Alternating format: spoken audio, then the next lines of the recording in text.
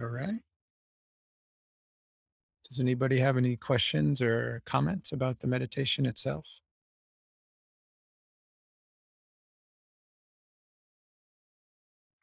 I thought once we expanded it out to coworkers, it was a little more difficult.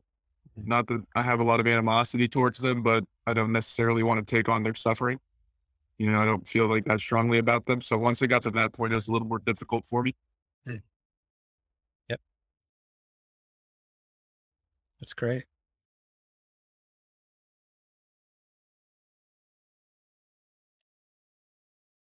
This whole exercise it's kind of like working out, like, has anybody ever taken too much time off of the gym and then you try to go back and it's like, oh my gosh, this is that. It's our whole lives. And according to Buddhism, billions and trillions of previous lives that we experienced in the same mental continuum, we have been very self-centered and obsessed with me, me, me. Okay. And unfortunately, that is not an easy habit to shake.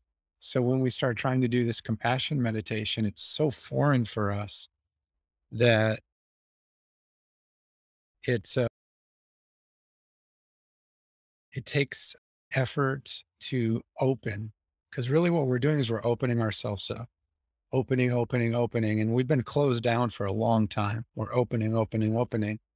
We're trying to go from a place of being fearful, worried, anxious, concerned, and narrowly focused on me, right? Which is what we were taught. I mean, we're taught, go get a great job, make six-figure incomes, get a great family. You better drive the newest car. You better get all A's in school. You better get into a good college. I know you're only 5 years old, Timmy, but you got to get your grades up for Harvard. You're going to be six in September. I mean, that's our society, right? So when we start to think about this, of course, it's not easy. I mean, but I got to tell you, Thomas, you're doing even if we all can't see it, we're doing the most meaningful thing we could ever do. Some people might look at this practice and say, well, you're breathing imaginary smoke and you're doing weird. I mean, you're not really helping anybody. I'm not really helping anybody. What's the purpose of this? And you know what? That's a very fair question to ask. It's a valid question. And here's my answer. If we can let go of the constant thought of me, me, me, what's going to happen? Do I look fat in this shirt? Oh, I have a new wrinkle. Oh my God, is that a gray hair? Oh, what are they going to think about me if I have these weird pants on? It's a parade of misery. I mean, can anybody not raise your hands if you don't identify with what I'm saying? Does anybody here not know what I'm talking about? The parade of me? And anybody not understand that? I think everybody does, right? So the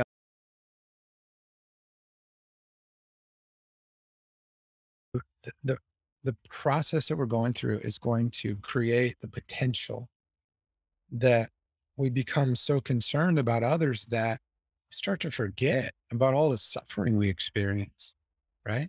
Because the suffering doesn't happen outside of us. It's not like I mean, we think it's happening because of the solid material existence of our world, but the truth is, it's all going on right here.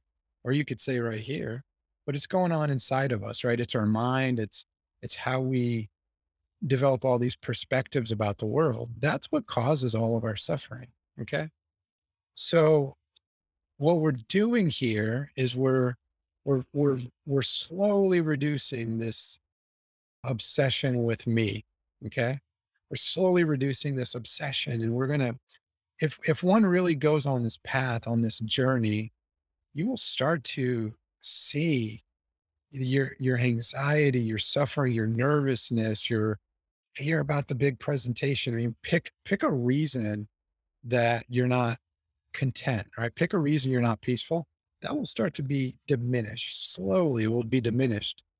The other thing that can happen here is when you start doing Tonglen, if you're serious about this, not just recreational, like I might do this once a month.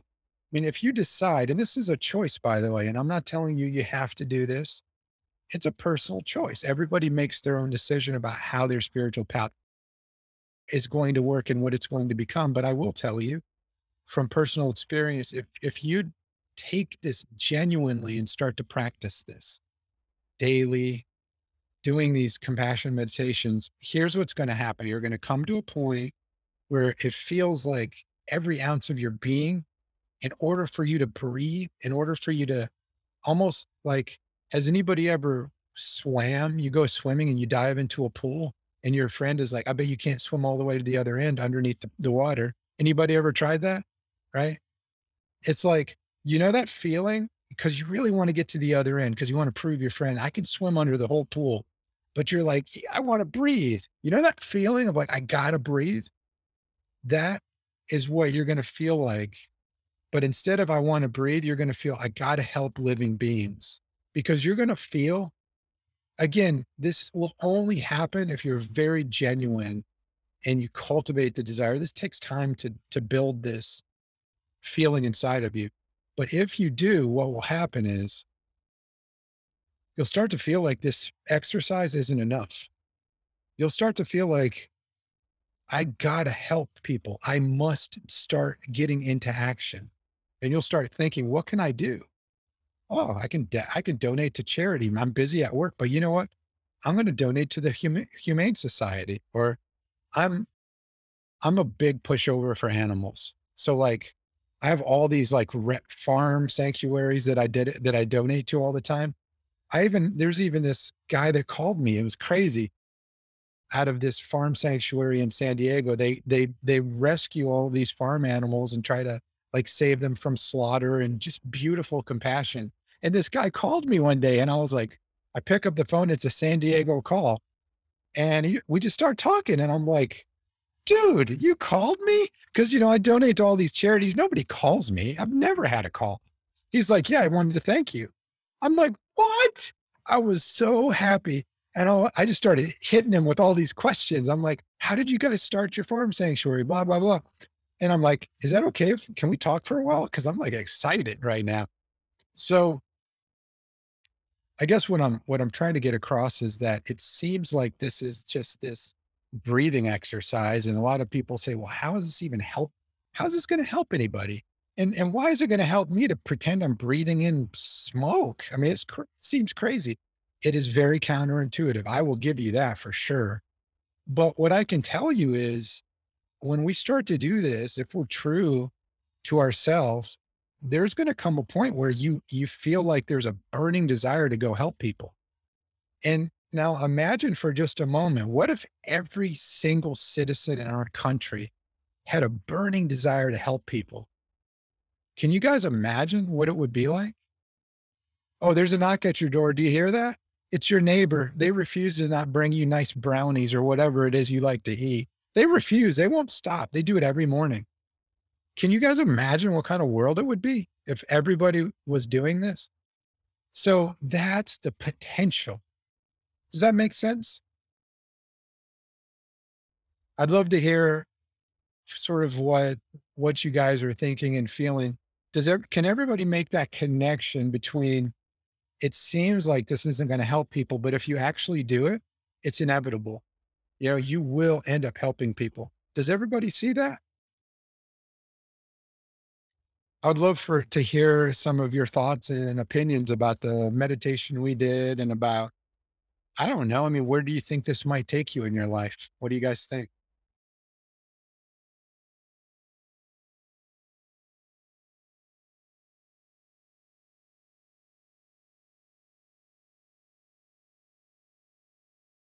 What do you think, Steven? I'm going to start calling on people. No, I think you're absolutely right. I mean, I've noticed a difference when doing that, compared to where I was 2, 3 years ago to today. It definitely makes a difference. I think staying at it, staying consistent with it, it's a big deal. I think that makes all the difference. That's wonderful. So you feel like you can see in yourself a change from before you started doing the compassion meditations? Oh yeah, without a doubt. That's great. That's great. Thank you, Steve. Kyra and Jason, what do you guys think?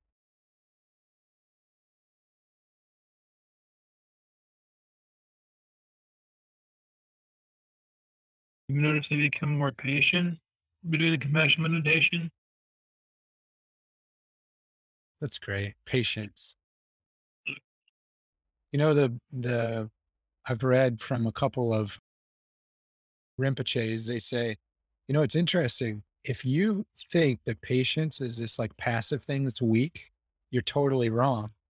They actually say patience is like the most fierce strength and power because if you have patience, you can deal with anything. It's like an immunization for suffering. I mean, imagine this, right? Imagine if you had patience no matter what arose in your life. Like, I mean, if you had, I mean, I'm talking about a reservoir of patience the size of the ocean, like basically inexhaustible. Like you're just a walking reservoir of patience. Could you suffer then? I mean, it would be really hard to suffer, wouldn't it? If you had just like infinite patience, because you step on a nail and they have to remove your foot, you're like, no biggie, I got this. You know, your best friend leaves you, you're like, hey, I want you to be happy. I love you. Everything would be just like you would be a reservoir of peace if you had that level of patience. You can tell, Jason, you got me excited by saying patience. That's a very profound insight, bro. It really is. That's beautiful. Kyra? Well, so I didn't realize how selfish I really was until I started doing this meditation and realizing like how much time in the day I like spend thinking about myself and thinking about like other people and what they think of me and all that other stuff. So it's just it was like just like this compassion meditation just was like I don't know, just rejuvenated me and it was just nice to like, hey, stop thinking about yourself for like a couple minutes and just keep working on it. Anyways, yeah. That's awesome. You know, it's really interesting because I used to be really self-conscious when I was younger. Like just, you know, like I never felt like anybody accepted me for who I was. And I think a lot of people feel that way, right? When they're growing up. And now you look at the data, I think the teen suicide rates have skyrocketed since the digital revolution, right? Since social media and every kid has, you know, one of these in their hand now. Why is it that there's more suicide rates? Why are people so depressed? And I think, I don't know. I mean, I don't want to get into this whole discussion about how technology removes us from each other, but I do think that there's this burning need in each of us to be accepted and loved for who we are, right? And when we do compassion meditation, the funny thing is that need will be fulfilled. It's the strangest thing. By by giving this unconditional love and compassion to all living beings, it's like we're being fulfilled on a level that we've never been fulfilled on. So it's very strange. It's peculiar and it's antithetical to what you would think would happen, you know? And actually, if anybody starts to engage in this practice and has a light bulb, like, oh my gosh, I'm so selfish, that is perfect because you can't really, where's the motivation going to come from if I don't see how selfish I am? Right? How is there going to be any motivation for me to take action and actually walk the path of compassion if I don't believe I'm selfish? So remember, you guys have heard me say this kind of like a broken record for the past 9 or 10 weeks. I think this is class 9 or 10, which is scary. When you start doing this, you don't instantly become free. It's not like, oh, I got Lojong practices. Life is perfect. No, that's not how it goes. Here's what happens is you start seeing, and I'll tell you, you guys are beautiful. You guys are already Buddhas, but me, what happened to me is I started practicing this stuff. And then it was 2014. And by the way, I didn't have a teacher. I just started reading this stuff by myself, like just reading these crazy ass books, excuse me, these crazy books. And basically, I started to see inside of myself how utterly selfish I was and how 23 hours a day, 23 hours, 59 minutes, and 59 seconds a day, I was thinking about me. And for that 1 second, maybe I was worried about feeding my dog or something, right? But mostly it was the Jason show. And here's what happened. I started to get more angry at my boss and my coworkers. And I was like, why am I angry? I was just doing compassion meditation this morning and crying for all living beings. Why am I enraged now? Here's what was going on. Has anybody ever heard the word cognitive dissonance? Cognitive dissonance is holding two opposing views in your mind at the same time, right? So on one side, you have this view, I'm selfish and I need to let go of all this selfishness, right? On the other view, you have this habitual tendency, me. And then they start fighting and you feel like there's two bulldogs in your head fighting. So sorry, the sinus game is real. So what starts happening is we start growing and becoming more loving and compassionate, but those seeds of selfishness are still there, right? So there's going to be a period of tension. Anybody who really takes this path seriously, there's going to be a period of tension, and the journey is not necessarily going to be easy, okay? The other thing is when I do compassion meditation, I don't know, I think I'm mm, weird. I'm a weirdo, generally speaking. So I go straight to animals. I have infinite compassion for animals, farm animals that are just waiting to be murdered. I mean, that's where I go. And then I'll be honest, I, I tears flow down my face like a hurricane. And I actually hurt, legitimately hurt. So if you take this path for real and you really start to develop this love for all beings, it's not always going to be perfect peace, but there's science out there that proves that even though when you develop real, genuine compassion for living beings, even though there's some pain that comes with it, it increases your immune system. So there's some science out there. It improves immune function. It reduces something called C-reactive protein. Has anybody ever heard of that? It's the precursor to heart attacks. And I might be saying it wrong. I'm not very scientific, but I think it's called C-reactive protein. It's basically a marker for inflammation in your body. Compassion reduces these things. They've done studies on this. In fact, they did a study out of Emory University on people doing a meditation like what we just did, Tonglen. And then they made them do public speaking and they took blood samples because, public speaking, people are more scared to speak in public than they are of death. I mean, this is a real thing. Like people are off the chain scared of talking. And so when people talk, it produces a stress response in their body. And when they do Tonglen compassion meditation, like earlier that day, if they're doing enough of that meditation, those markers for inflammation in the body that are the precursor to like all these chronic diseases, like heart disease, diabetes, all these diseases, they come way down. It's really amazing. So what I want everybody to know is I went one day into the temple, Indiana Buddhist Center in Indianapolis, I don't know, 4 or 5 years ago. And I asked Geshe La, the teacher, I said, Geshe La, I'm finding myself when I'm doing this Tonglen, and I was new at that time, I'm finding myself crying a lot. Is that okay? And he said, that's beautiful. So that's wonderful. He said, crying for living beings is absolutely, it's perfect. Most people should wish to do that. Okay. So I just want everybody to know that when you first, actually, let me ask you guys, when you first heard somebody talking about compassion meditation, you thought it was going to be all kitty cats and whipped cream, right? You thought it was going to be all peace, right? Rainbows and unicorns flying through the sky. I mean, is that what we all thought? That's what I thought. But it's not that way, right? I mean, you did it today. You do feel something. And some of it's beautiful, but I don't know, to a certain degree,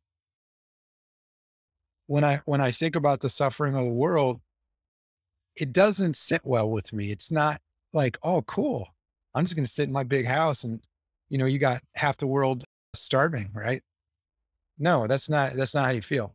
So what's going to happen is it's not an easy path. But here's one thing I will tell you: the deepest part of you, the deepest, the deepest part of your heart that you may or may not have experienced yet knows in the most solid and firm way that this is the most beautiful thing you could ever do. So you could literally be sitting there, tears flowing down your face uncontrollably. Not You're not making it happen. This could be happening to you.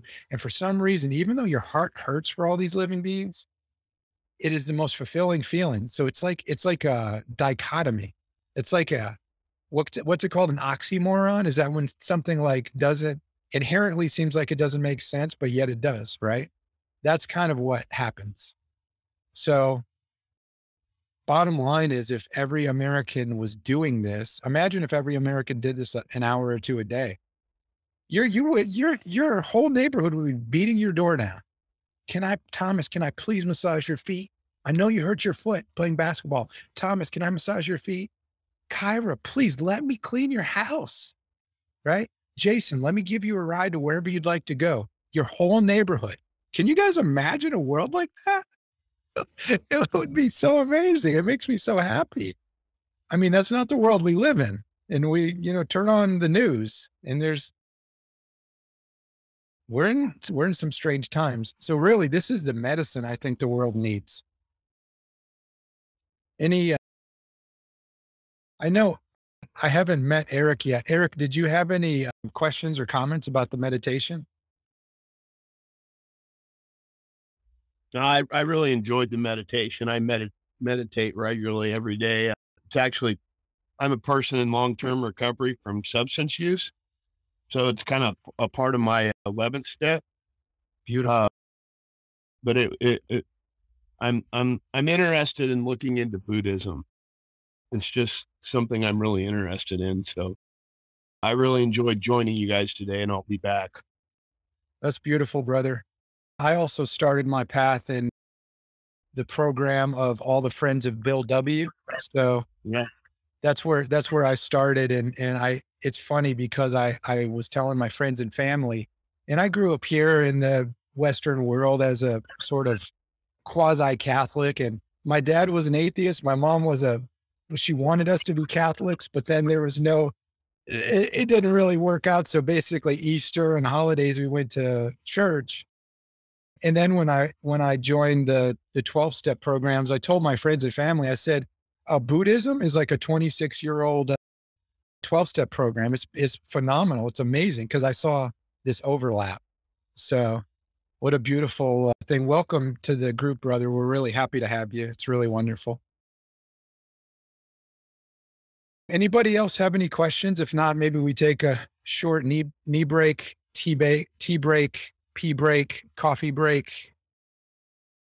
Somebody tell this Jason guy to shut up and just let us go on break. Any other comments and questions before we take a break? Huh? Okay. 10:55, maybe meet back in 10. It's 10 minutes. Cool. 11:05. Okay. Be cool to have your neighbors come over and give you massages and bake you brownies. So I'm all I for mean, it. it's, like imagining a world like that is such a foreign concept during this time of strife where everybody's like at each other, against each other. But, maybe we're the change that will become the catalyst for things to be different. For sure. I mean, when you think about some of the great beings that have lived in the world, some of them had such profound impacts on the world. So Jesus, the Buddha, Gandhi, Mother Teresa, all these people just, changed everything. So who knows, right? Maybe that's you. Maybe you're the next being of love to change the world.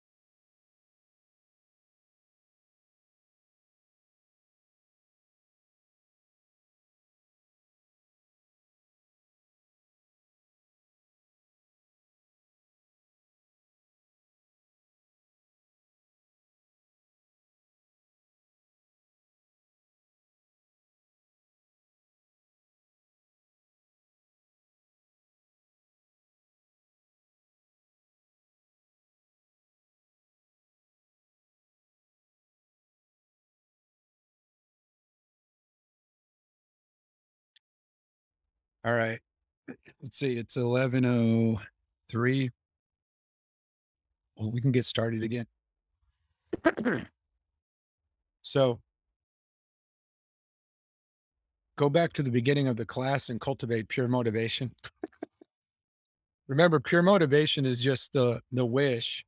May what I'm doing right now benefit all living beings. And again, to be a broken record, you guys have heard me say this a million times.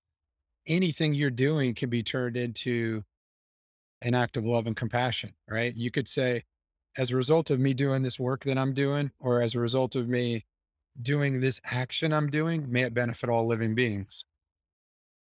And again, in Buddhism, the intention is very high importance is placed on intention in Buddhism because your intentions, all of these thoughts, the intentional aspirations and wishes that you create will become a habitual pattern at some point, right? So if all day long you're like, may this action I'm doing benefit all living beings, at some point that's going to become a thread through your mind stream that just kind of pervades your mind. So that's why we want to continuously cultivate pure motivation that is the wish for all living beings. Okay. I I had been doing these meditation classes, but there just wasn't a lot of demand. A lot of the time I would log into the meditations and nobody would be there. So I discontinued all the meditations, but I want everybody to know if anybody ever wants to meditate, just send me a message.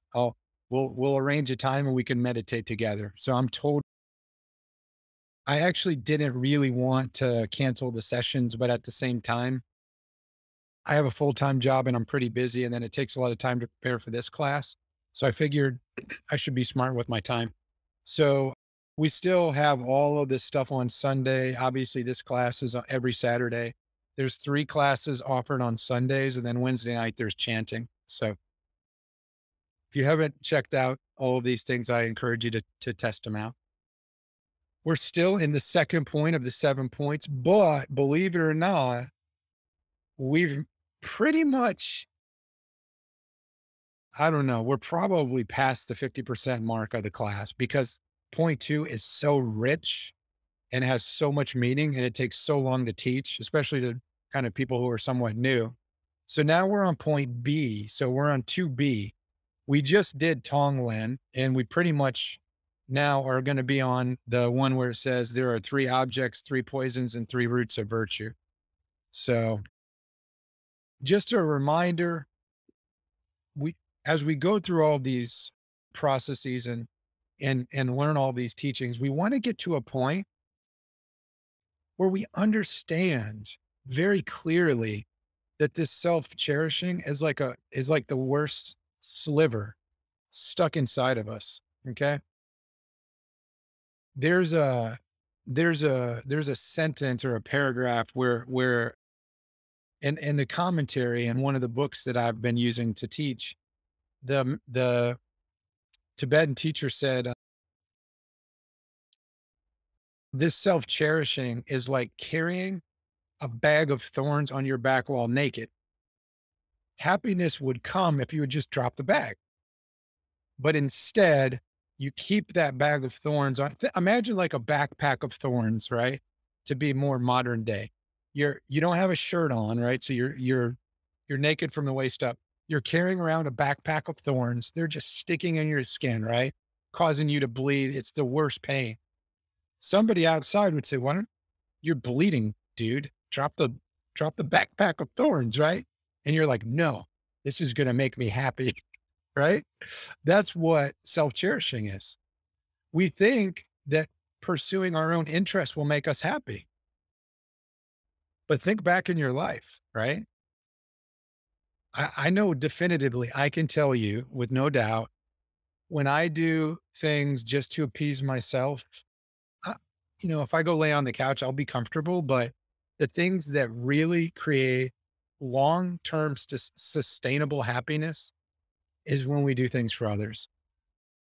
It really can have a profound impact on changing our lives. So this is part of it, is getting to the point where we understand, like, yeah, selfishness is a problem and it pervades every waking moment of my life. I mean, that's what we're trying to get to, right? And the cool thing about Tonglen is as you start doing it, when you start to get stuck, that's selfishness. Selfishness is what blocks Tonglen. Okay. And that's okay. It's okay to feel like you're blocked up. We've been selfish our whole life. Since the minute we popped out, we were like, hey, it's the me show, channel 4, every day at this time. Actually, every day, every hour, and every minute. It's the me show. Join me again. Same time, 1 minute from now. It's like, that's what we've been doing our whole lives. So yes, it's hard to take on this journey that is pure love, unconditional love, right? But that's okay. It's teaching us, when we feel like we can't do it, that's the indicator. Oh, it's my selfishness. Okay, stick with it. Keep trying it, right? Okay. Oh, so you guys already have these from last week, so keep studying it. We're not going to spend more time on it, but it is here in the slides. And it is important to memorize this stuff so that you know what you're doing. Okay. So now we're on the next point: 3 objects, 3 poisons, three roots of virtue. Now, everything we see, okay, so every one of us, excuse me, sorry, every one of us has 6, Buddhism says we have 6 senses, right? Seeing, hearing, smelling, tasting, feeling physical tactile sensations, and then thoughts. So those are the 6 sense bases. So the eye is the sense base of seeing, right? Ear is the sense base of hearing. Nose is the sense base of smelling. You guys get it, right? You've had these your whole life. So here's the deal. Every time we see something, every time we hear something, every time we smell something, taste something, every time we have a physical sensation, and every thought we have, we immediately, within a millisecond, our mind decides if it's pleasant, unpleasant, or neutral. It's just all day, our whole life, we've been doing this. The problem is this is what creates negative karma. Okay. So what we're going to do, this is one of the most powerful parts of the 7-point mind training. We're going to take all of these stimuli and we're going to use them to purify our selfish, negative karma creating minds. Okay. So we're going to try to transform our selfish, self-centered thinking into thinking that focuses on all living beings. But you have to understand how this all works. Okay.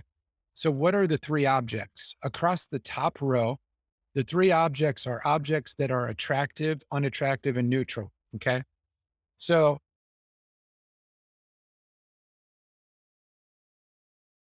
an attractive object made a good example is a member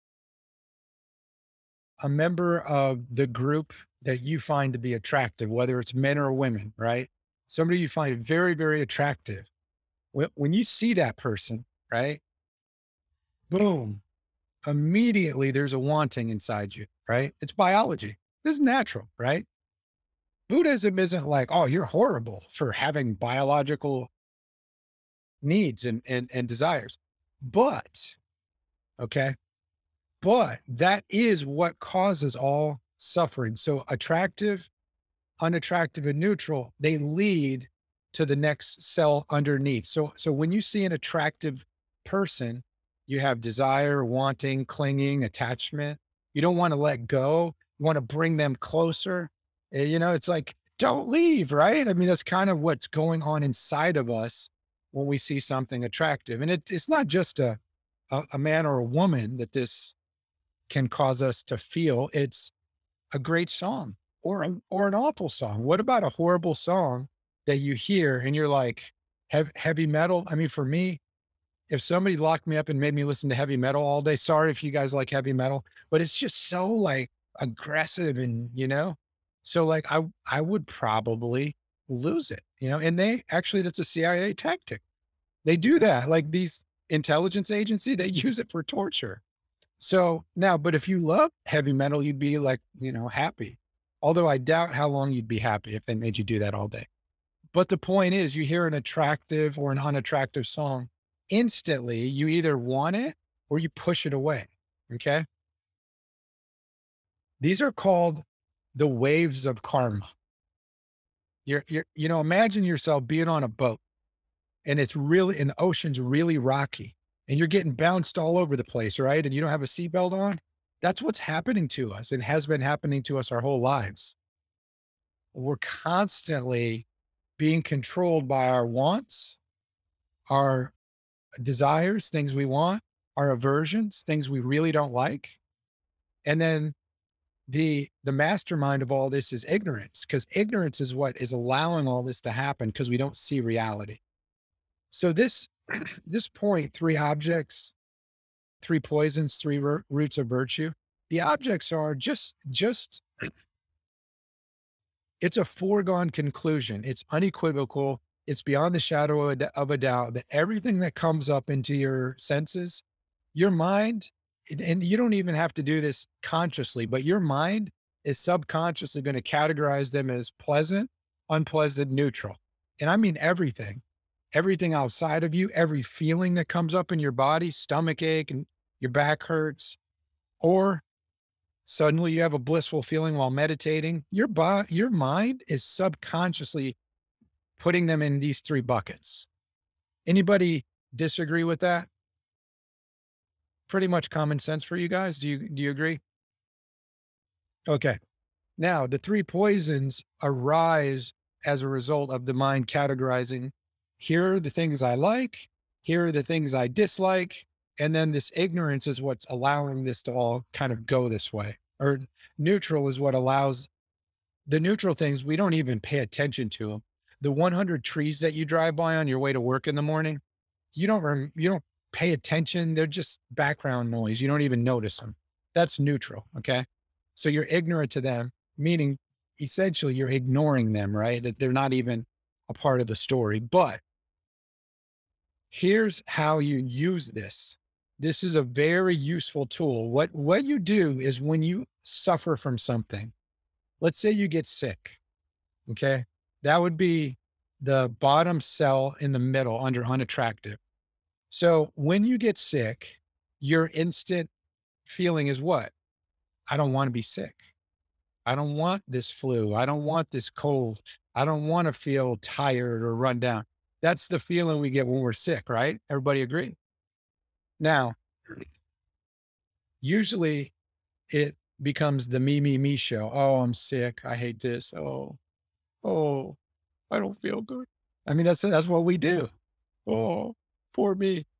Now, if instead of doing that, you can flip your thinking to say this, may this sickness I'm feeling, or may this pain I'm feeling, or this sadness, or this anger, may this become a magnet for the suffering of all living beings. And may I bring into my heart the same negative emotional feeling I'm feeling right now, may I bring that of all living beings and heap it on top of my own suffering and free them from suffering. So if you are feeling angry, if you're feeling anxiety, if you're feeling sad, if you're feeling lonely, any any experience that you have that you would normally consider to be bad, something that you want to push away, right? An unattractive experience. What we do is we take that experience and say, as a result of this suffering, may this anxiety I'm feeling attract the anxiety of all living beings, removing their anxiety as if pulling a thorn out of them, right? Making a sound like, right? Like you pull that thorn out and it makes a popping sound.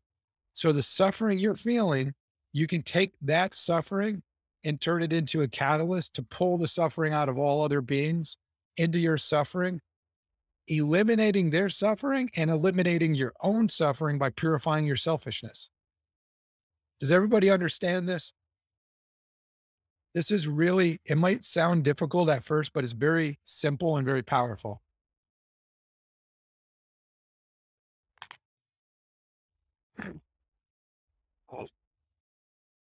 So essentially, any bad experience you have, you can wish that that experience frees all other living beings from the same experience. Okay. You got a headache. Instead of saying, oh, I got to get Advil, you can still get Advil, but think this is wonderful that I have this headache. Now I'm going to visualize that the headache of every living being comes into me on top of my own headache and removes all of their suffering. And at the same time, removes my own suffering because my suffering comes from what? Selfishness. Does everybody understand this? So you're taking the experience that you're feeling. So the unattractive would be I'm feeling sick or I'm feeling angry, I'm mad at somebody. May this anger that I'm feeling right now be like a magnet that sucks the anger out of every living being. And you can even do Tonglen very quickly. Breathe in the black smoke from every living being right on top of your anger.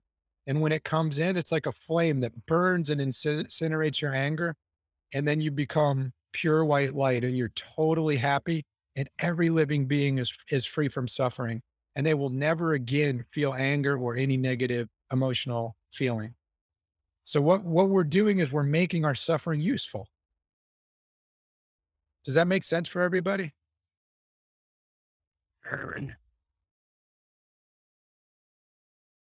Yes. Cool. That's good. Now, any experience you're feeling that is negative, like or the unattractive, right? Like anger, you get mad because there's a bad smell in your house, or you get mad because your friend tells you you're fat. I don't know, whatever. Pick a reason. So the unattractive things are pretty straight up. Now, the attractive things, the desire, okay? This could be seeing a man or woman that you feel very attracted to and that wanting, okay? That wanting seems like it's good, but it's like a it's like a they have this analogy. I think it's a honey tipped like poison on the tip of honey. So it's like imagine like a needle or like a thorn that has honey on it and you think it's like sweet, but it's actually poison. That's kind of what desire is. Desire seems good for you, kind of like drinking a Coke. You drink a Coke. I mean, if you sit down and drink a six pack of Coke, that is a precursor for diabetes. Guarantee you that. Okay. All of it. Just look at the American health statistics. A lot of people are suffering from illness brought on by poor diet. Okay. And sugar is a cause of that. So, sugar, when you drink that Coca Cola, you're like, man, this is wonderful. Right. Later on, you don't feel good. That's what desire is like. So you get attached to a person and you really want them, you want to be close to them.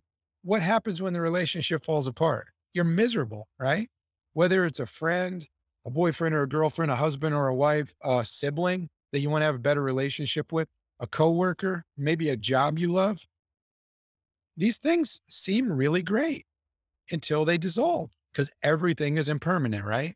So when you start feeling that desire, I want this, instead of feeling like that resistance to the desire that's got you, I pray that this desire attracts the desire that every living being is feeling right now and frees them from that desire and brings them perfect peace. Now, it seems like, why would I want to take on this negative thing from all these beings? Remember, the willingness to take their suffering will burn away your own egoistic self cherishing, right?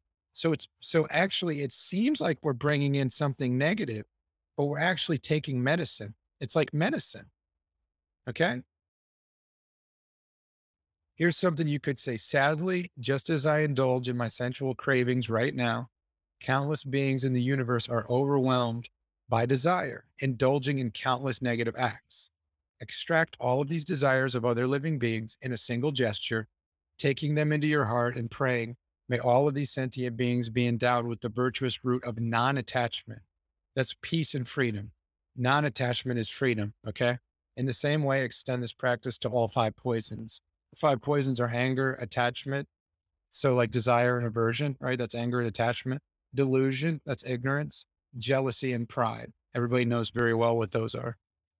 So, that's what we're doing here.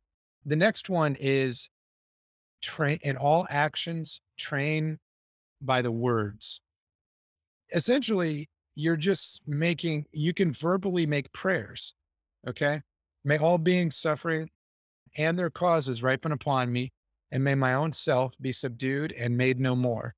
That means the thought of the self, may the thought of the self, the selfishness, be burned away by the suffering of all living beings. May all their suffering come into me and burn away the thought of my own selfishness. Okay. And may my virtues, which are all my good qualities, ripen upon all sentient beings, and may they become endowed with happiness. And you want to try to feel this from your bones. Cultivate the thought, oh, my dear mother, my dear brother and sister sentient beings, most dear indeed are all of these beings. When I first started practicing, I would sit with a mala. It's like a Tibetan rosary. I would sit with a mala and I would recite this. So I memorized it. So I would say, may all, and I may not have the words exactly right, but I would say, may all sentient beings suffering and their causes ripen upon me, and may my own self be subdued and made no more. And may my virtue ripen upon all sentient beings. Oh, my dear mother, brother, and sister sentient beings, how dear indeed are all these beings. I would do that for hours, trying to change my selfish mind into a mind that is expansive and loving of all sentient beings. So Tonglen is like a visualization exercise, right? Where you're visualizing taking the suffering, you're feeling the breath coming and going, and it's kind of helping you concentrate on that taking and giving. Whereas this is just a different way to build the same type of stamina. We're just using words, right? May all sentient beings suffering on their causes ripen upon me, and may my own self be subdued and made no more. We're just using conceptual words to try to ripen our mind with love and compassion. Okay. So I highly encourage people to start to memorize some of these things, because then when you have a 10-minute break, you can get out your mala and start doing these, and that will start to ripen your mind for love and compassion. Any questions? Okay, now we're getting into point 3, which is really beautiful. It's called taking adverse conditions onto the path of enlightenment. What this means is we're taking all negative experiences that we have and we're putting them into our practice of Dharma. It's basically like a silver bullet. It's like a panacea. It's like a cure all that allows us to make every single moment of our life positive. These are all the sub points, which we'll get to. So this one is called when the world and the beings within boil with negativity, transform adverse conditions into the path of enlightenment. So this is where Tibetan mind training completely flips around what normal people see, think, and feel. Okay. So misfortunes are viewed as adversities and obstacles by those unfamiliar with Dharma. But for someone who has entered the gateway of Dharma, the master said, these negative situations are exactly like what Changawa explained to Shao Gangpa. If someone has mind training, then all of this, such as physical illness, mental suffering, basically anything that you typically would say, oh, that's really bad, lose your job, get a divorce, you get sick, whatever negative life experience you're having, usually you would really push it away. Mind training is saying, you don't have to push it away. You can take it and you can flip it and use it as something to bring you joy. That's why this is so, I can't even explain how powerful mind training is. And just thinking about this brings incredible joy to my heart because we've been given this blueprint of unshakable happiness. So if you have mind training, then whatever comes up, physical illness, mental suffering, lose your job, lose your girlfriend, wife, husband, boyfriend, your family member dies. I mean, anything, no matter how bad it is, it becomes a skillful means through which you receive the blessings and higher attainments of the teachers and of the three jewels. Now, when you hear the words blessings in American society, that takes on and connotes and is commensurate with a different, it means something different. In Tibetan Buddhism, when we talk about receiving a blessing, we're talking about a powerful teaching that can bring us peace, happiness, and tranquility. So this mind training is going to teach us how to take any negative circumstance and convert it into a positive one. Remember back to the last one we just studied? Three objects, three poisons, three roots of virtue, right?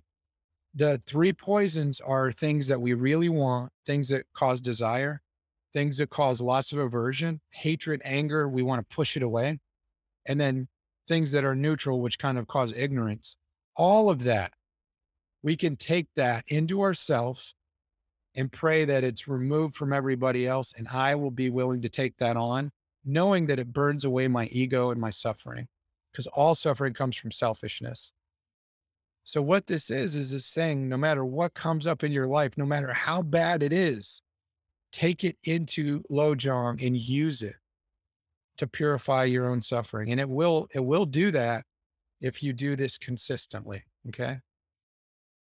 So what we're doing is we're transforming all negative situations into beautiful opportunities to ascend our infinite human potential. What we're doing now is we're getting to a place where everything can become a cause of positivity. And I can't think of anything else that we can find in our lives that will cause positivity no matter what comes. Think of it as, now we're in the COVID era and everybody's getting vaccinated. Think of this like a vaccination. Only instead of a COVID vaccination, this is a vaccination for something that causes way more suffering than COVID. When COVID first came, I really had a lot of anxiety about it. But then I started thinking about COVID and then I compared it to selfishness. And I would say selfishness is the real pandemic because selfishness has been here forever and everybody has selfishness. That's the real pandemic. And I'm not making light of COVID because I've stayed in the house for months and months. And I have a lot of compassion for the people that had to, go through that sickness, the people that were on the front lines. So I'm not making light of that, but everybody is suffering from the pandemic of selfishness right now. It is the root cause of all of our suffering. Okay. So this mind training is like a vaccination for selfishness. This is the golden chance for us to make every moment of our lives meaningful, positive, and beneficial, not just for us, but for others. When we become willing to take the suffering of all beings on top of our stomach ache or on top of our headache or on top of our sadness because our friend left us, he doesn't call me anymore, I'm sad. Take the sadness of everybody on top of your suffering. When you do that, if you really do this consistently, you're going to become so open that you become like a doctor for every living being. This is very possible. Okay. Atisha was I believe, 7th century or 10th might have been 10th century. Hey, it was a long time ago either way. 10th century Indian Buddhists that brought Buddhism back to Tibet and revived Buddhism. Buddhism had kind of degenerated in Tibet. So Atisha brought it back. And this Tonglen practice was actually Atisha's heart practice. This is really what he was known for. So he said there is no remedy in either the mantra or the perfection vehicles that can be an adequate substitute for entering the gateway of this spiritual practice. Here's what Atisha was saying. There is no practice superior to mind training. Now, this is interesting because in Tibetan Buddhism, they say the Vajrayana, which is the mantra, doing mantras and visualizing, they say that that's the fastest path to Buddhahood. But yet here's Atisha saying that there's no remedy, there's no substitute for this compassion practice. And I would say, and by the way, I practice Tantra, I practice mantra and visualization. I would say this practice is so simple and direct, you can use it right now. You can use it this very moment. Anything negative that comes up, you can flip it and turn it into a positive. Okay. Miss your flight. You try to go on a flight somewhere. You miss your flight. Wonderful. This is wonderful. May every other living being who missed their plane ride, may their anxiety, frustration, sadness ripen upon me. You got a family member who's sick. May the sadness I'm feeling because of my sick family member, may it attract the sadness of all living beings, extracting their sadness like a thorn, right? You can hear that like a popping sound when you pull the thorn of sadness out of other living beings. This stuff making sense for you guys? Any questions or comments? I hate it when you guys are so quiet.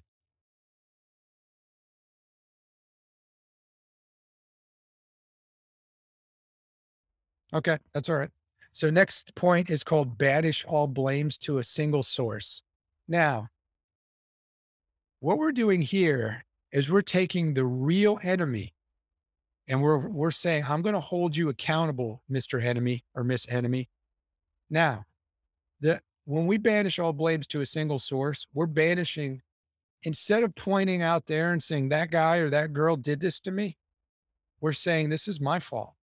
The reason I'm suffering is because of the thought of selfishness, the selfish thought that puts me high and higher than anybody else. 24 hours a day, I'm trying to protect me. That is the thought that causes suffering. So banish all blames to a single source is, it's like, the old saying, this will put hair on your chest. And I realize the women here are like, please don't use that example. But everybody knows what that means. When we say this will put hair on your chest, it's like, this is not easy. This is difficult. This will make you mature, right? So banish all blames to a single source is about holding ourself accountable, holding our own selfish thinking accountable for our suffering. But it's not about like becoming really negative about me. Oh, I'm a horrible person. Oh, nobody likes me. I can't do anything right. This is not that. This is not like I'm so ugly. I'm so fat. This is not that. Banish all blames to a single source is about the thinking.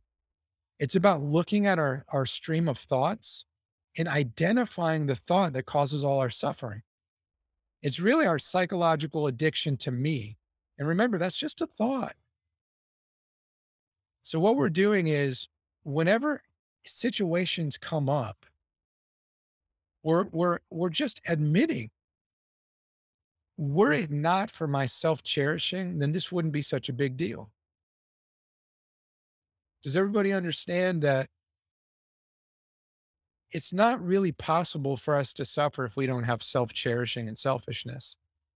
Because when difficult circumstances arise, if we're not addicted to me and what I want, then guess what? We're going to open.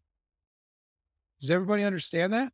If you open and let go of your own desires, you're going to be pretty peaceful. Think about this. If you don't have expectations, then no matter what comes, it's just another tree passing by you when you're driving to where you're going. You guys know when you drive in the car, right? You pass trees, you pass buildings. You don't see a building and be like, that building's white. I don't like it.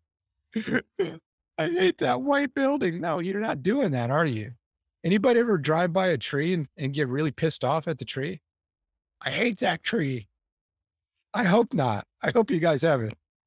Because if you think that way, then that you're even worse than me. I don't think you guys do that, right? You don't drive by trees and get mad, do you? Anybody? I don't think you do. So when you don't have any expectations about the trees you drive by and the buildings you drive by, you're free. Those things are not sticky. They're not sticking to you. But the things that are closer to home, we let them stick to us, right? You're worried about your job. You think you might get fired. You're worried about a relationship. You're worried about your health. We take these things very, very seriously. So the suffering, we have to learn the suffering is coming from inside. Our mind is going like this, right? Our mind sees something and says, that's important. And by the way, this happens in milliseconds, right? We see something, we think of it as important. That is just a manifestation of our selfishness.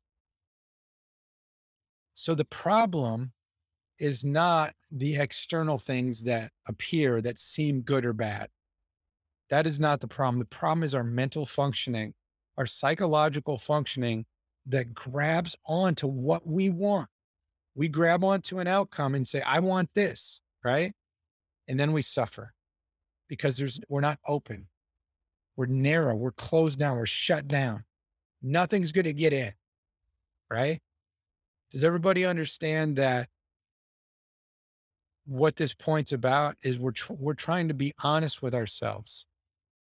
We're trying to be honest that it is the selfish thought of what I want. It's the selfish thought of what I need that causes suffering. Does this make sense for you guys? Anybody ever have a relationship with somebody where you feel like it's not balanced because you give more than they do? Anybody ever had one of those? Everybody's hand better go up right now because everybody's had one of those, right? You guys know what I'm talking about. Okay. That's where this whole thing, like, don't take my kindness for weakness. Don't take my kindness for weakness. That's where that comes from, is we think we're getting taken advantage of. Everybody understand that? Here's the deal. That person, and by the way, please do not think that I'm on a soapbox saying that I've mastered this. These are lifelong practices. The more often we study and reflect on these, the more likely we are to purify our negative thinking. But it doesn't all come at once. This takes time. So when we're doing a lot for somebody and they don't appreciate us, you guys know how that feels? Like you do everything for somebody and then they totally they don't even say thanks. You ever hold the door for somebody and they just walk right in? They're on their cell phone. How angry does that make you? That gets me. That's one of those things that gets me.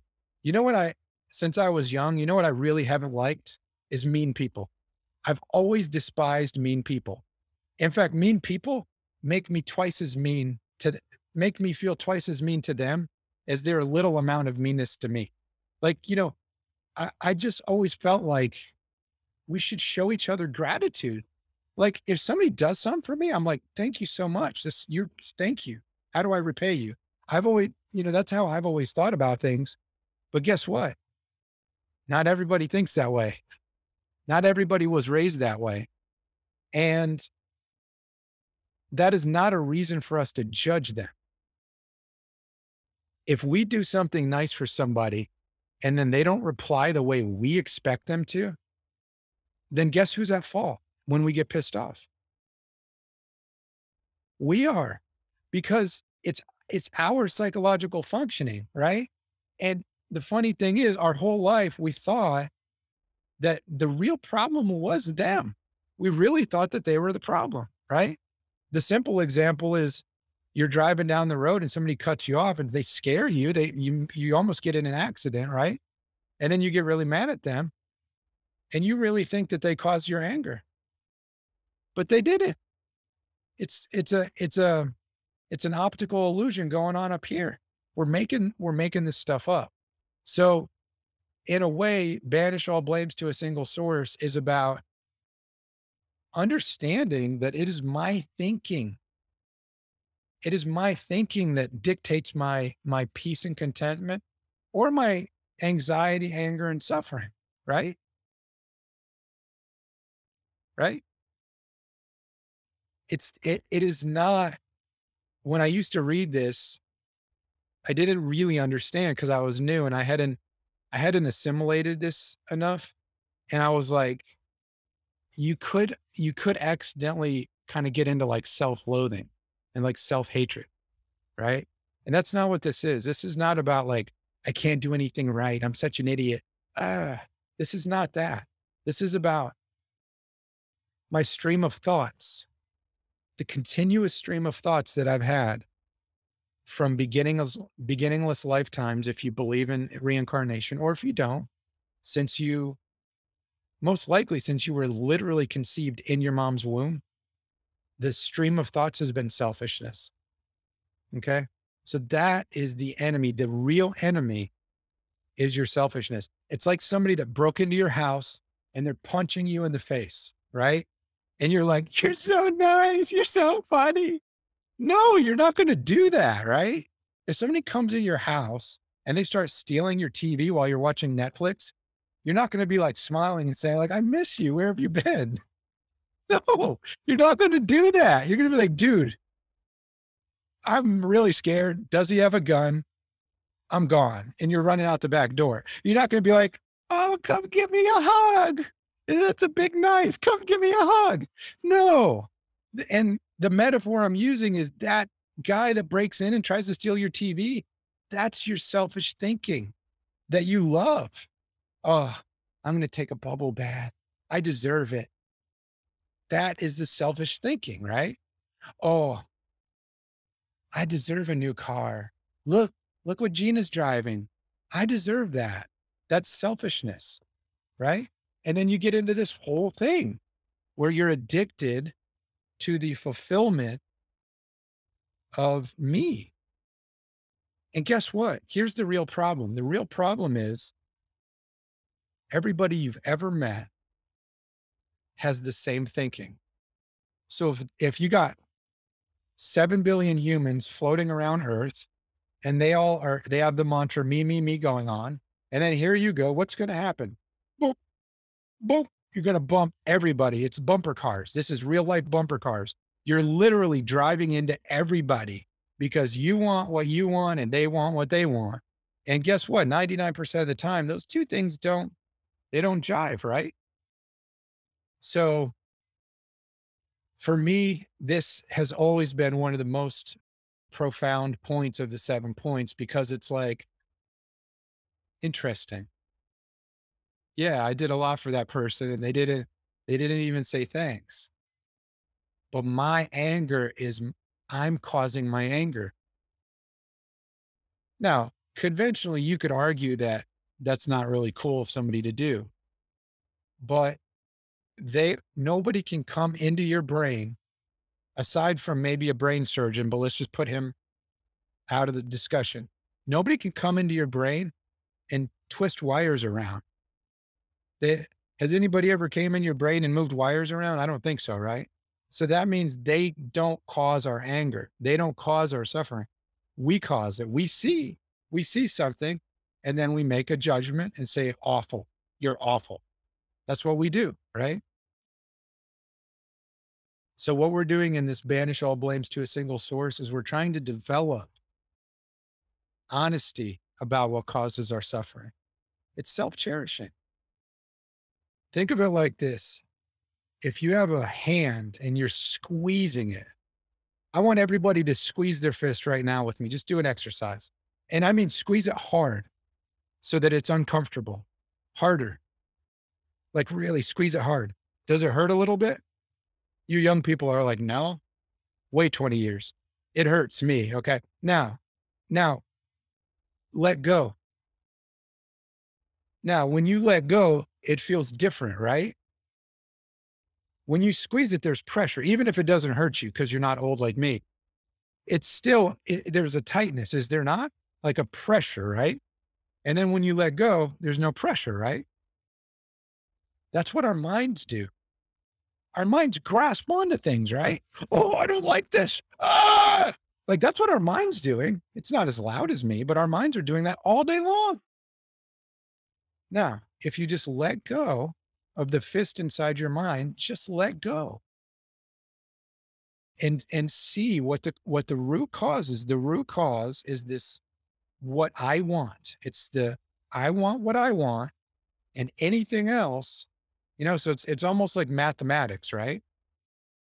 If everybody knows what a numerator and a denominator is, like 1 divided by 2, 1's the numerator, 2's the denominator, right? If you do a calculation for happiness, 1 is what I want in any given situation, right? That's 1. And there's only one outcome usually because we want don't we normally want a really specific thing when we're dealing with situations? I want this. I want to get promoted. I want this call with my customer to go well.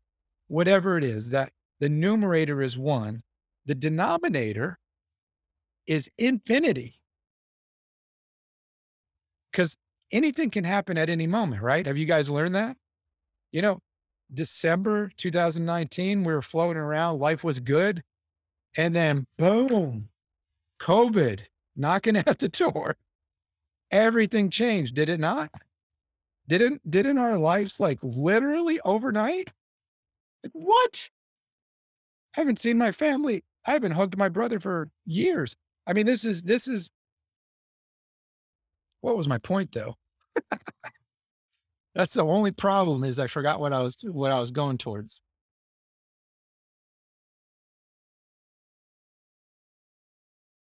I don't really know it. Oh, I know. Okay, numerator, denominator. I'm sorry. I've had a long week. Numerator, denominator. Numerator is what we want. Okay, so take 1 and you divide it by infinity. So my point was infinity is we didn't think COVID was going to come, right? I mean, we were fairly happy, fairly secure in our lives compared to overnight. All of a sudden, there's this disease that took over everything. I mean, it took over the world, right? So when you singularly focus on what you want as a numerator, so what's 1 divided by infinity? Does anybody know the answer to that mathematical equation? It's point. Just imagine zeros, and imagine zeros filling the whole earth and then a 1. That's the likelihood of us being happy when we're solely focused on what we want to happen in life. Because if you have one thing you want, but the potential of what can happen is infinite, 1 divided by, let's just say there's 500 outcomes of any given moment, which by the way is not realistic because there's more than 500 outcomes. But let's just say what I want is one thing. I'm using my calculator. And the potential outcomes of a situation are 500. That means, is that right? 0.002 is the number. So we our likelihood of happiness when we're really addicted to what we want to happen we're not going to be happy. It's not possible, right? Now, what that's called is being narrow-minded. It's called being closed off, right? Anybody here ever talked to their friends lately who have other political views than you do? How's that go? Surely I can talk logic with this person. Yeah, I don't know.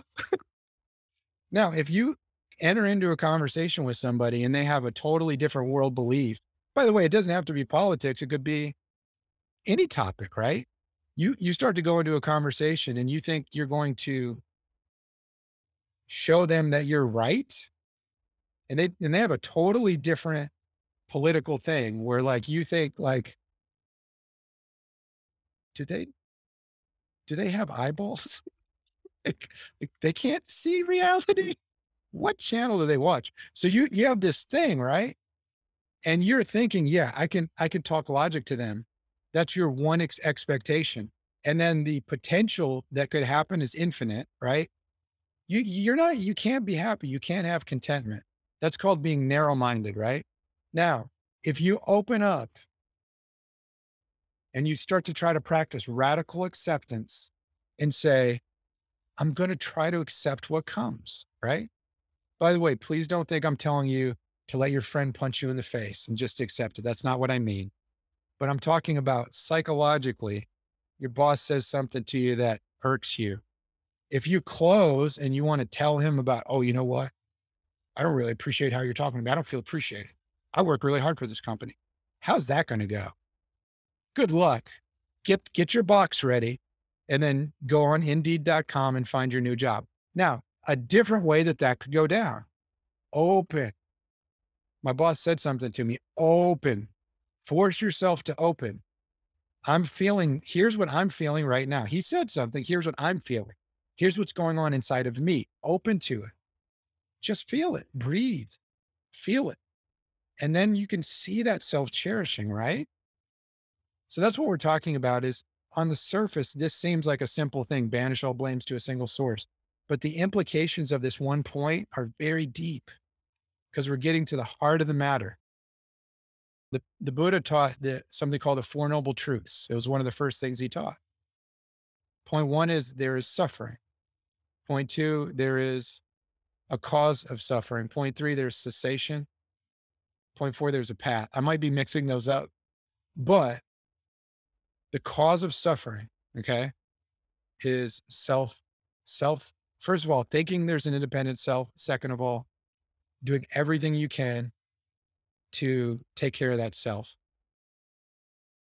One more sort of image for you.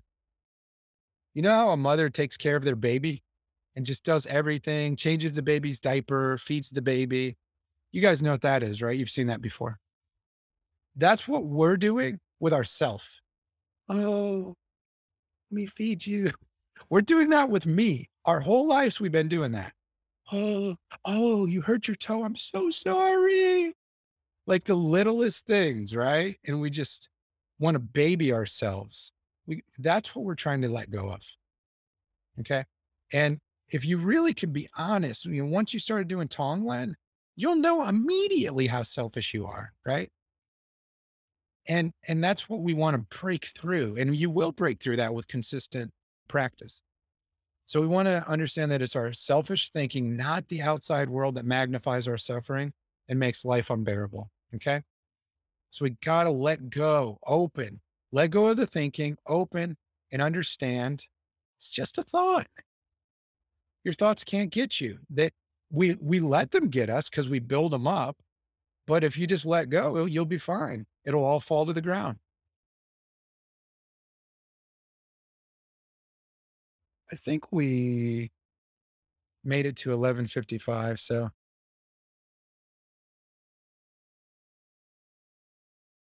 we have a few minutes for Q&A. Any comments, questions, thoughts? What do you guys think?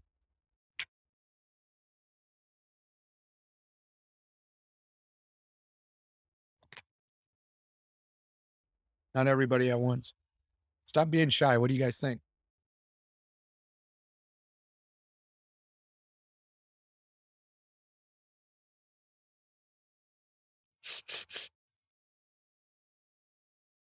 Just tired?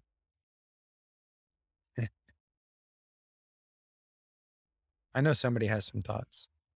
Be the brave one that speaks up.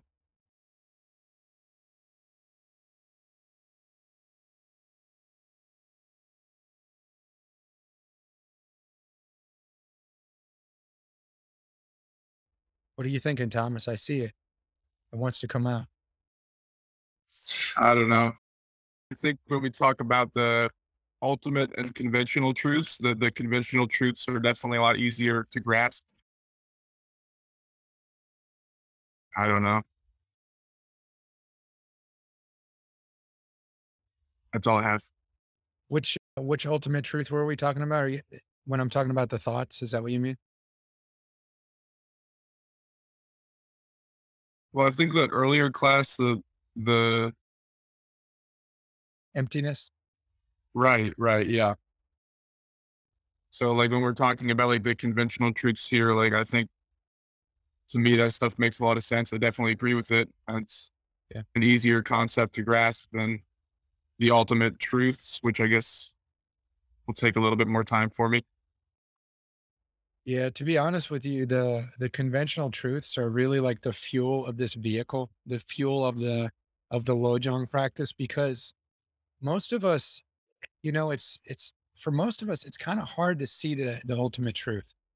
But you can, if you're honest with yourself, most people can see the selfishness. I mean, if you have any modicum of honesty, like self-honesty, you can be like, yeah, I'm a little more concerned with me than Johnny.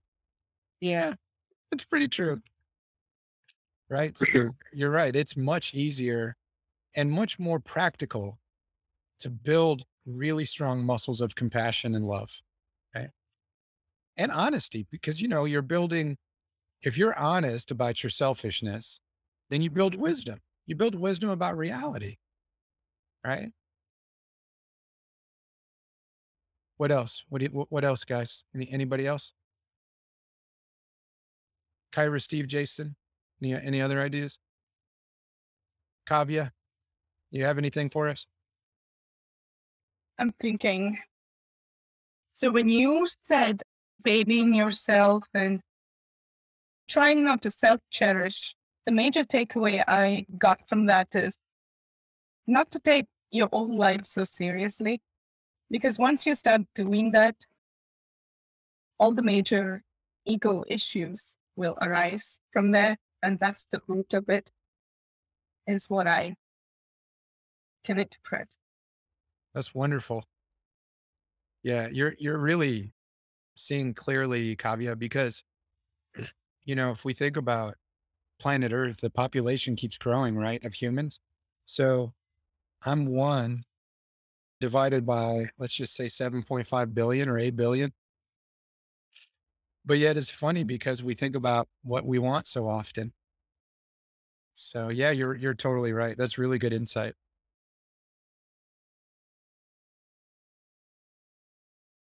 Jason and Kyra and Steve, what do you guys think?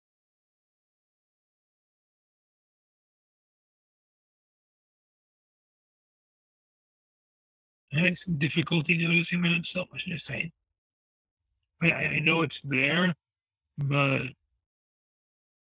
I, I guess I don't know. It's not feeling guilty about your own selfishness or just acknowledging it. Yeah, guilt isn't really practical. Mm. So, because so let me qualify that. So when we do purification practice, we are supposed to create a heartfelt regret about something we did bad, right? You hurt somebody, you did something negative.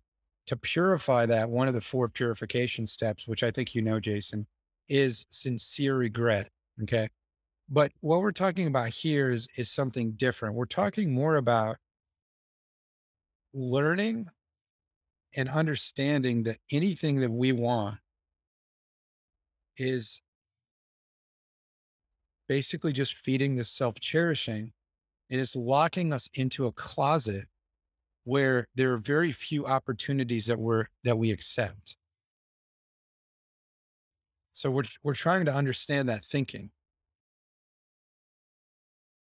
I mean, you think about samsara, right? Most people are, I don't know, people think they're happy when they buy a new car, or they think they're happy when their friend tells them they look like they lost weight. But those are temporary happinesses, right? And they're driven by this ego.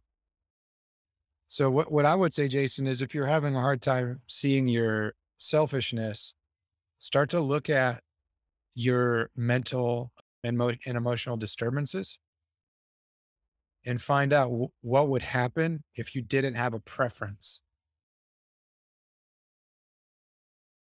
Because really, then what you're talking about is liberation. If you have no preferences, you're actually free, aren't you?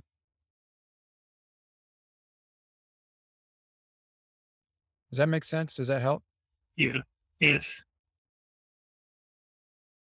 Kyra and Steve, what do you guys think?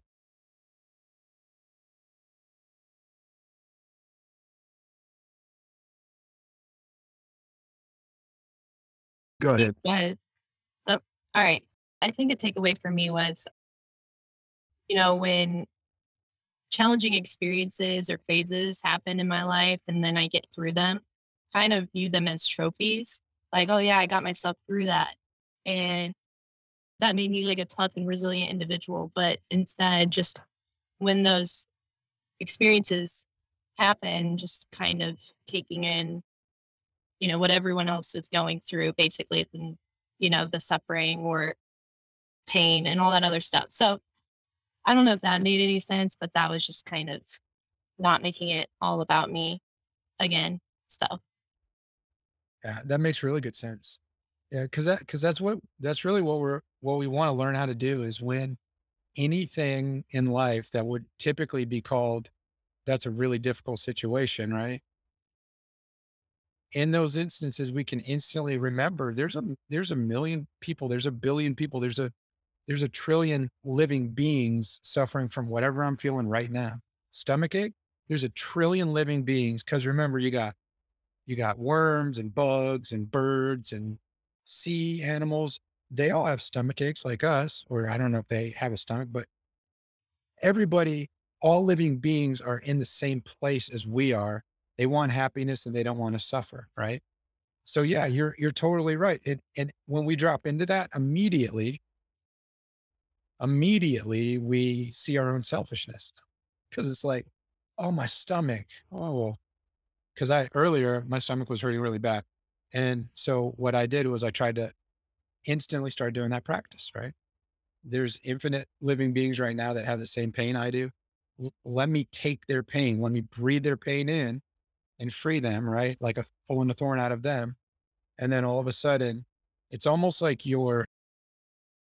the purity of your suffering gets diluted. It gets washed away, right? Because you're thinking about all these other living beings. That's really good. Steve? I think for me, it's been a process of learning to analyze, I guess, the situation where it's negative or the outcome's not the same, is to stop and look at it, analyze it, and try to take the I portion out of it, and that seems to make things a lot easier. You end up with a different outcome. Now, it's getting in the habit of trying to do it every time, so that taking some work, but I think overall in general, that's helped a lot. Awesome. Well, thank you guys for all sharing your insights with me. I really appreciate it. We'll do a quick dedication prayers. Remember these prayers, when you first look at them, it's kind of hard to understand, but these are sort of actually the whole Buddhist path is sort of like Tonglen, because really what we're doing is when we're happy, we give it away, we dedicate it. Um, when we're sad, we say everybody else is sad too, and I'll take it in. So it's like this constant forgetting about me and trying to think about we, right? May the supreme jewel bodhicitta that has not arisen arise and grow, and may that which has arisen not diminish, but increase more and more. In the land encircled by snow white mountains, the source of all happiness and benefit flows in your person, Chenrezig Tenzin Gyatso. Please remain until samsara ends. Just as the Bodhisattva Manjushri attained omniscience and Samantabhadra too, so now do I dedicate these merits to train and follow in their footsteps. As all the victorious Buddhas of the past, present, and future praise dedication as supreme, so now I too dedicate these sources of my merit for all beings to perfect good actions.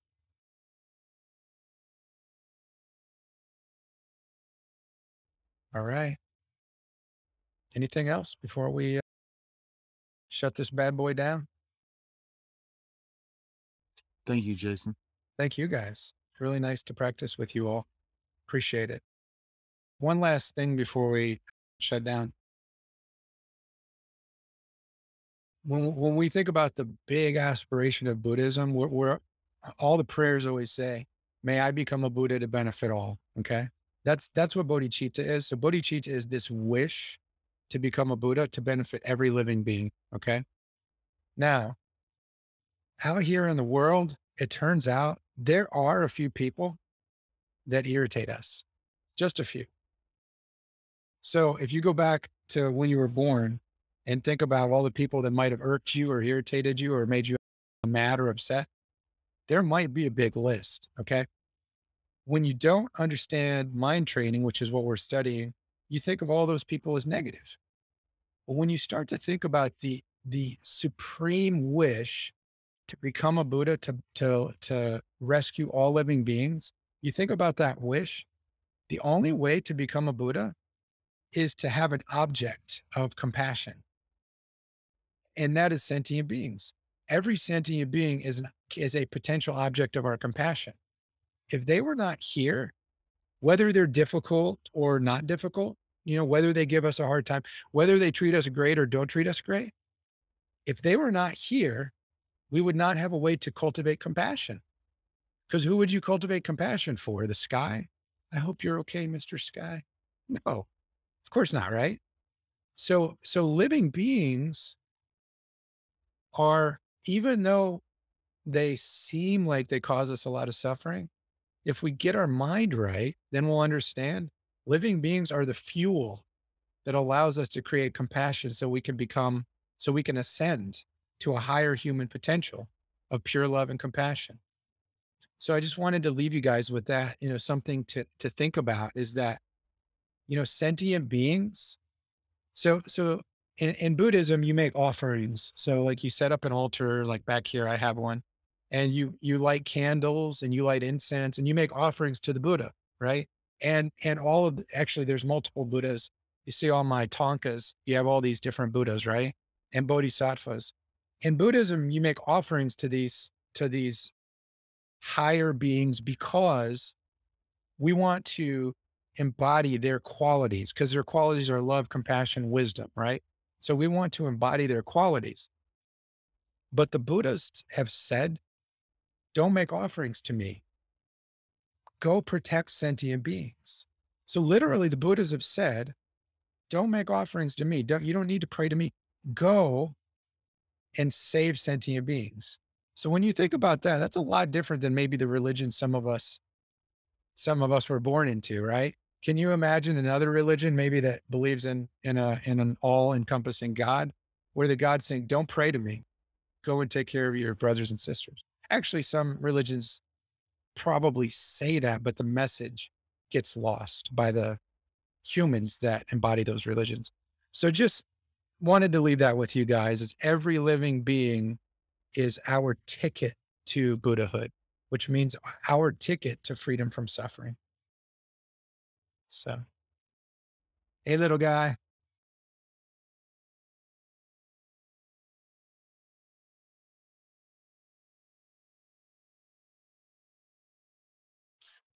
All right. Makes sense, guys?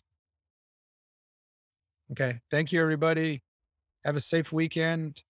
Be happy, be peaceful. See you guys next week. Thank you. Bye, guys. Thank you. Take care.